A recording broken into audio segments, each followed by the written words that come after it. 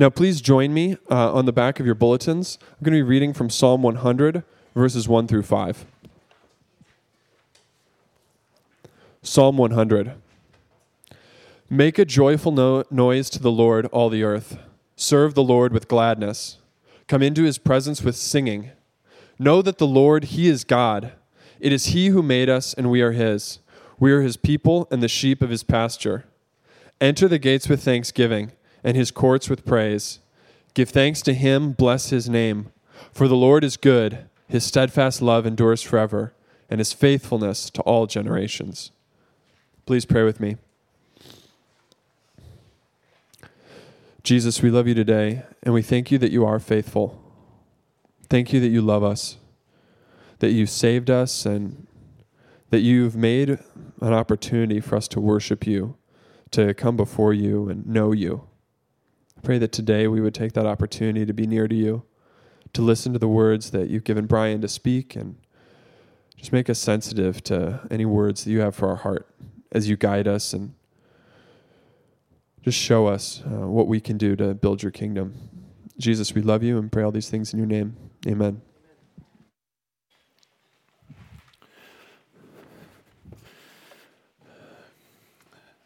Thanks for doing that. All right, good morning, everyone. I invite you to have your Bible open. We're going to take a short, just 1 week break from our series on prayer, and we are going to look at Psalms 100.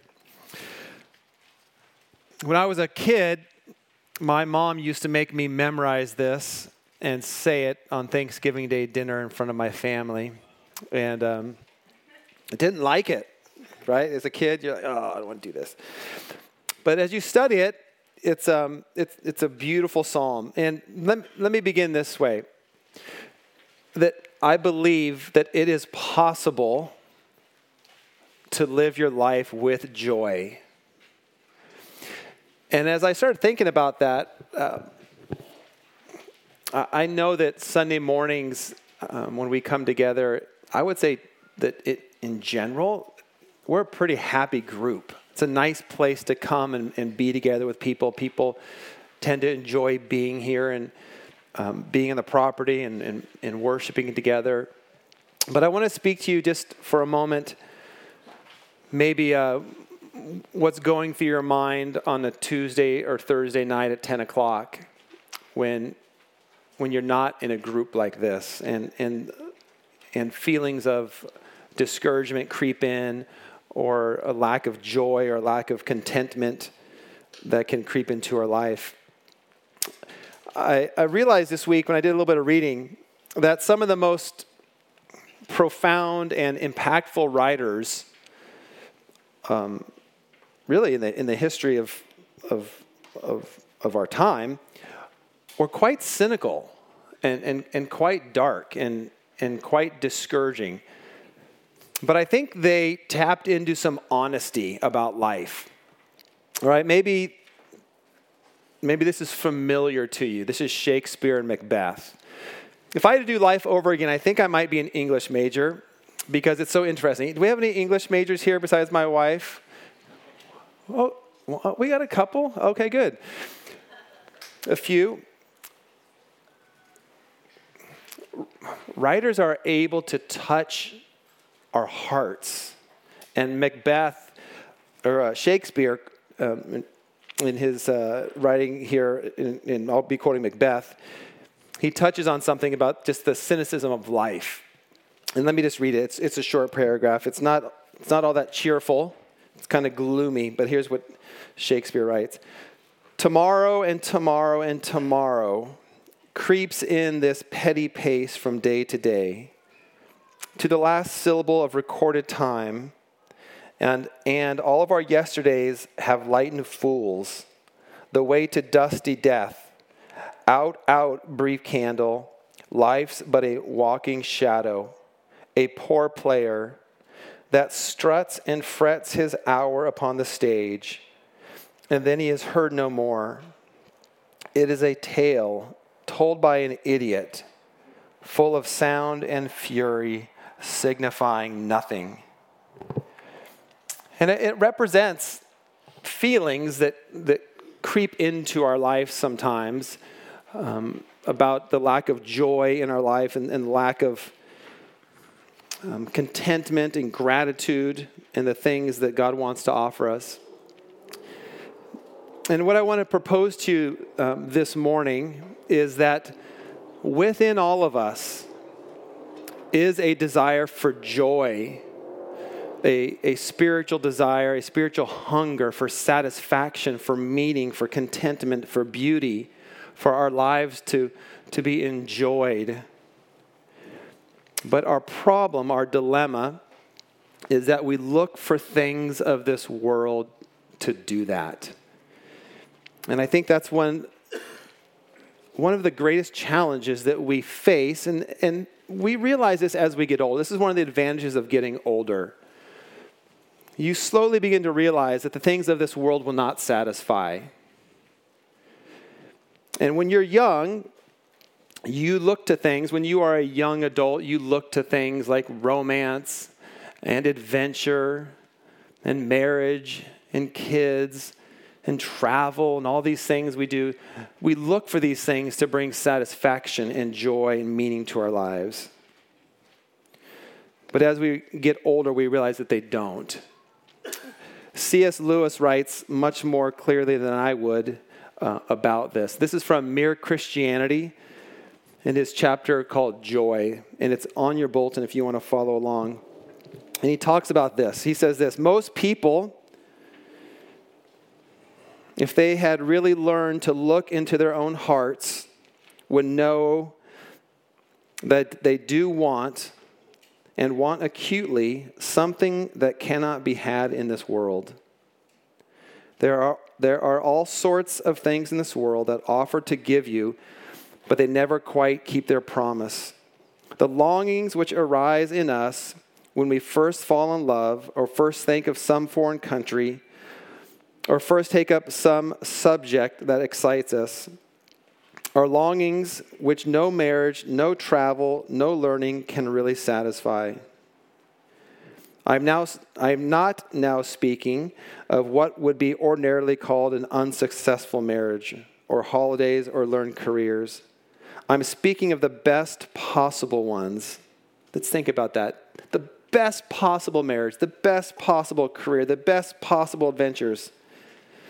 There was something we grasped at in that first moment of longing, which just fades away in reality.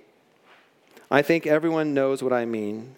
The wife may be a good wife, and the hotels and scenery may have been excellent, and chemistry may be a very interesting job, but something has evaded us. And so in this psalm, Psalms 100, it talks about joy.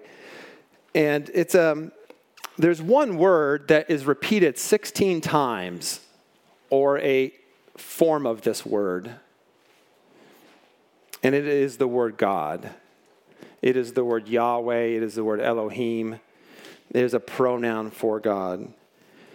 And as we live our lives longing for joy and gratitude, it reminds us, this passage, this chapter reminds us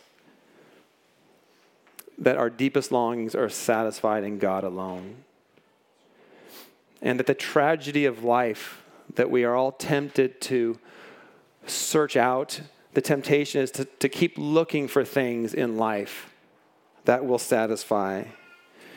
That will bring something to your life at 11 p.m. on a Thursday night when you can't sleep. And the temptation is to keep searching for that thing. And this psalm reminds us that it is God alone that can provide joy for us. We live in a community, we live in a time where there is a massive amount of affluence. That prosperity, the levels of prosperity are unheard of. We know that if you pay attention to the news, stock markets are at its highest. There's never been a time with such affluence, but there has never been a time equally where there has been as much anxiety and depression and discouragement and all these things. And I believe that as I think through life and what's valuable and what's meaningful, it is a tragedy to live your entire life searching for things of this world to satisfy your heart and your desire when only God can do that. So let's look at this. We'll just work our way through this kind of quickly and make some important observations about this, that it is possible to live with joy. That's a mind-blowing thing to me. I just been thinking about that. It is in the reality of the world that we live in, that God says it is possible to live with joy. So here is the breakdown. Here's how I studied it this week. There are groups of threes that we'll find in this passage. So we'll look at verses 1 and 2, then verse 4 as a group, and then verse 3 and verse 5. And this will make some sense as we go through it. So number 1 is this, is the invitation to enjoy God. There are imperatives that can be interpreted as commands and or invitations. The theme or the cluster of this Psalms has to do with the kingship of God. Psalms 93 through Psalms 100 all have this common theme of God being king. Psalms 100, though, focuses on the joy of living that out. So there are 3 commands. Number 1 is this. The first one is to make a joyful noise to the Lord, all the earth. Just a worldwide call to make a joyful noise. It's an interesting Hebrew word. It has even a connection of a battle cry, where in a time of battle, people would yell as a common bond of commitment for the mission. Men will do funny things when they have a common commitment. I was thinking through just this. I've never been a part of the military, but I have this foggy memory when I was a high school baseball player traveling on the bus for a couple hours to play in some cow pasture in the Olympic Peninsula. I remember us singing this song. It was an old camp song called Peanut Butter and Jelly. And it had something I remember about like crushing peanuts. And here are 16, 17, 18-year-old high school students, kind of at the prime of thinking they're quite cool and tough, singing this silly camp song. And it brought us together, this misfit of high school baseball players singing loudly and joyfully on a school bus about peanut butter and jelly sandwiches and crunching peanuts. It makes no sense. But here's the point of this. This is a joyful commitment, a joyful expression, a joyful noise to the Lord. The invitation is that is how we are to live our lives. That's number 1. Number 2 is we are to serve the Lord with gladness. Or the word is also translated to worship the Lord with gladness. It's a word of devotion, a time of worship, an invitation to devote your life to God. The third one is come. Come into his presence with singing. And one of the things that you would notice when you study the Hebrew in this, that there's a progression of intimacy here. Come into his presence with singing. That is entering into the presence of God, coming near to the face of God. These verses overflow with joyfulness and expressions of delight. And so the question we can ask just from verses 1 and 2 is this: does your relationship with Jesus Christ produce a joyful life? One of the things that we notice when you look at the New Testament and you study the religious leaders is that the Pharisees were never joyful people.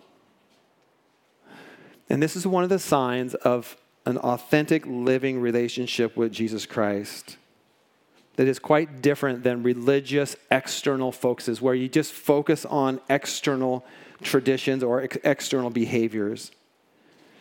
The psalmist is showing that these things, these emotions come from the heart. Does your relationship with Jesus make you glad? Does it bring joy to your life? The second little group of three then is found in verse 4 that says this, that we are to enter into his gates with thanksgiving and his courts with praise. Thankfulness is an interesting attitude to have. Gratitude, recognizing what God has done for us, that our hearts are filled with thankfulness and gratitude, and into his courts with praise. And as we think about this, we ask the question, well, whose gates are these that we are entering? Are these God's gates? Our gates? Whose gates are we passing through? Whose courts are we passing through? The psalmist said these are the gates and the courts of God. And it was through the work of Jesus Christ on the cross, the veil was torn that we can enter into his presence. We are to enter in, we are to give thanks, and we are to bless his name. This is an interesting thing to think through. How do we offer blessings to people? What does it mean if we were to pray for somebody, to pray God's blessing to people? If we were to pray God's blessing for somebody, we're asking God to be aware of the circumstances that person is going through. When you ask in prayer that God would bless somebody, you're saying, God, walk alongside this person. Live in awareness. Understand the struggles, the challenges, the temptations, the things they're walking through. And so when we say we want to bless God's name, we're saying we want to respond with joy to all of who God is. That we understand who God is, and we want to bring blessing to his name.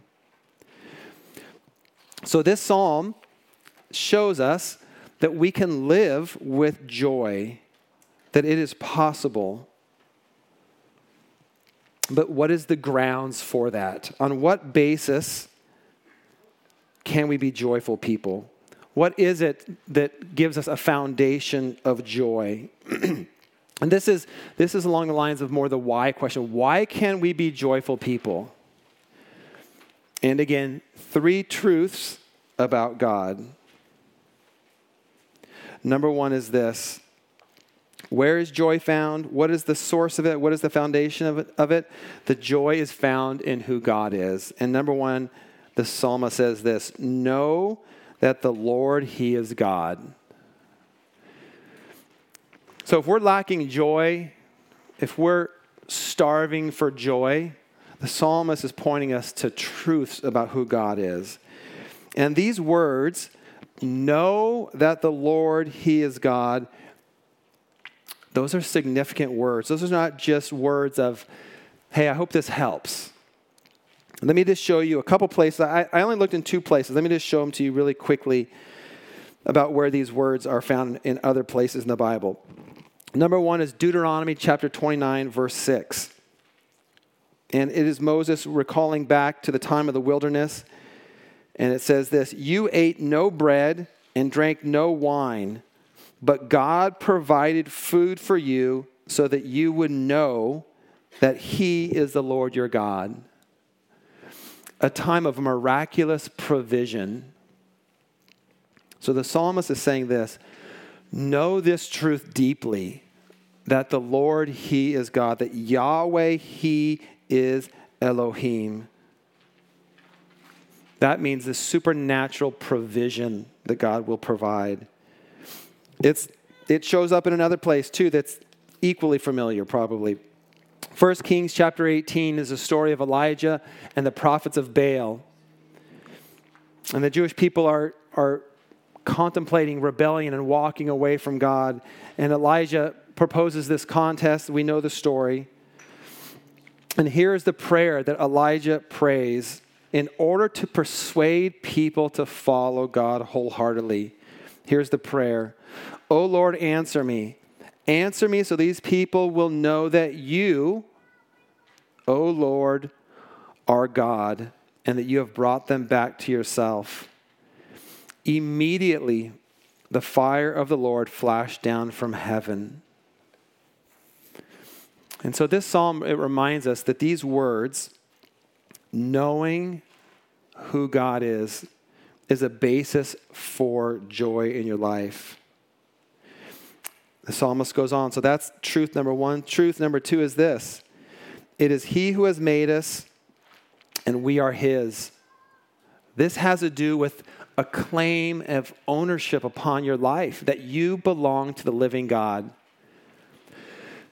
And think about this. Something's going to happen in your life. Maybe it's today, maybe it's the coming weeks, that's going to create discouragement. It's going to create fear. It's going to create feelings of uncertainty. And I want to call you back to this psalm. God is the creator, and you belong to him. And you can face things. You can live life with joy. You can live life with gratitude, knowing that the supernatural, all-powerful God is for you, that you belong to him. That's truth number two. Truth number three from verse 3 is this, that we are the sheep of his pasture. This points to the reality of our vulnerability, that we need his protection.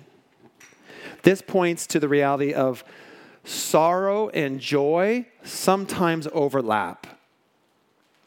Jesus spoke about this regularly, that there are times in life when sorrow and joy cross over in life. It reminds us that we are often in a place of complete dependence upon God, that we need God to shepherd our souls, that we need his care, that we are more vulnerable than we realize, but that he promises to be there for us. So this piece of poetry is built on truths that God is sovereign, that he loves us and cares for us, that he is the shepherd of our souls. The second foundation for this joy is verse 5, the statement of truth about who God is. The psalmist writes this, "For the Lord is good." What does that mean, that God is good? Truth number 2 explains it, that his steadfast love endures forever. Truth number 3 explains it, and his faithfulness to all generations. One of the things that creates discouragement in our lives is feeling overwhelmed, feeling that there's no way forward, that we don't understand how to move forward in life, that life seems daunting, that there's just too many things happening. And we need to remember that God is faithful to you, that he is 100% dependable, that his love for you is steadfast. And this is what produces joy. This is what creates stability in our lives. This is what creates hope. This is what allows us to move forward joyfully in life. God's name is used over and over and over and over again in this Psalms. And I want to remind us that we need to lift our eyes up, that we need to be people who keep our eyes focused on the living God. That if we live our lives down low, focused on our problems, focused on ourselves, it will steal our joy. There's very little talk in this Psalms about ourselves and our problems and our situation. It's a reminder that joy comes from keeping our eyes focused on God. There are problems in life that are just too overwhelming, that I don't have a solution for, that I don't have the answer to, but God does. And that we can live with joy knowing the truths about who God is. I began by reminding us that we all have a spiritual desire for joy, but we also have a natural tendency to keep looking for things to fill our lives. When you're a young adult, you look forward to marriage, then you look forward to children, then you look forward to careers, and you just keep looking for that next thing to satisfy you. And it just doesn't. One of the most common things we look for in our satisfaction is our finances, is our money. And I think I said this not too long ago, but I want to remind everyone just the funny stories of life. And that when our church started with just a few families, and I think we had $3,000 or $4,000, a few $1,000s in the bank. And now we have a lot more than that. Has not changed my happiness at all. I'm not a more happy person in any way because there's more money in the account. I love my wife, my children, our community. But if I ever get to the point where I put that weight upon my wife or my boys, our community, to fill that longing within my heart, it will lead to emptiness. Don't waste your life searching for joy and happiness in all of the wrong places. There was a song written by a woman, I believe her name was Peggy Lee, it was before my time. She sang it in 1969, a song about this. And she writes about her father taking her to the circus. And she writes in the song, after the circus, she said, "Is that all there is?" And then she writes about romance in the song. And then she says, "Is that all there is?" And it perfectly articulates our human dilemma that we keep looking for joy in all the wrong places. And the Bible shows us clearly that joy is available to us all when we know the truth about who God is. That his love for you is deeper and more real and more rich than we know. And that as you allow your mind, your brain to think through that, here's what it does. It begins to affect your emotions. I'll finish with this. Look at the words that are filled with emotion. Joyful noise, serving the Lord with gladness, coming into his presence with singing, entering into his gates with thanksgiving, his courts with praise, bless his name. The Old Testament oozes with emotion and joy. It's an opportunity for us to rethink about how we live our lives, knowing that challenges will come, sorrows will come, but by God's grace and by meditating on the truth of who God is, we can live with joy. Let's pray. Father, I pray that you would speak to us through this psalm. It's a psalm of gratitude, of joy, of enjoying you. We ask your Spirit to help us to enjoy your presence and not be preoccupied with being busy with things to the degree that it steals our joy. We want to enjoy you. We want to know you more. And I pray that as we conclude in worship, that would be the prayer of our hearts. We love you. In the name of Jesus, amen.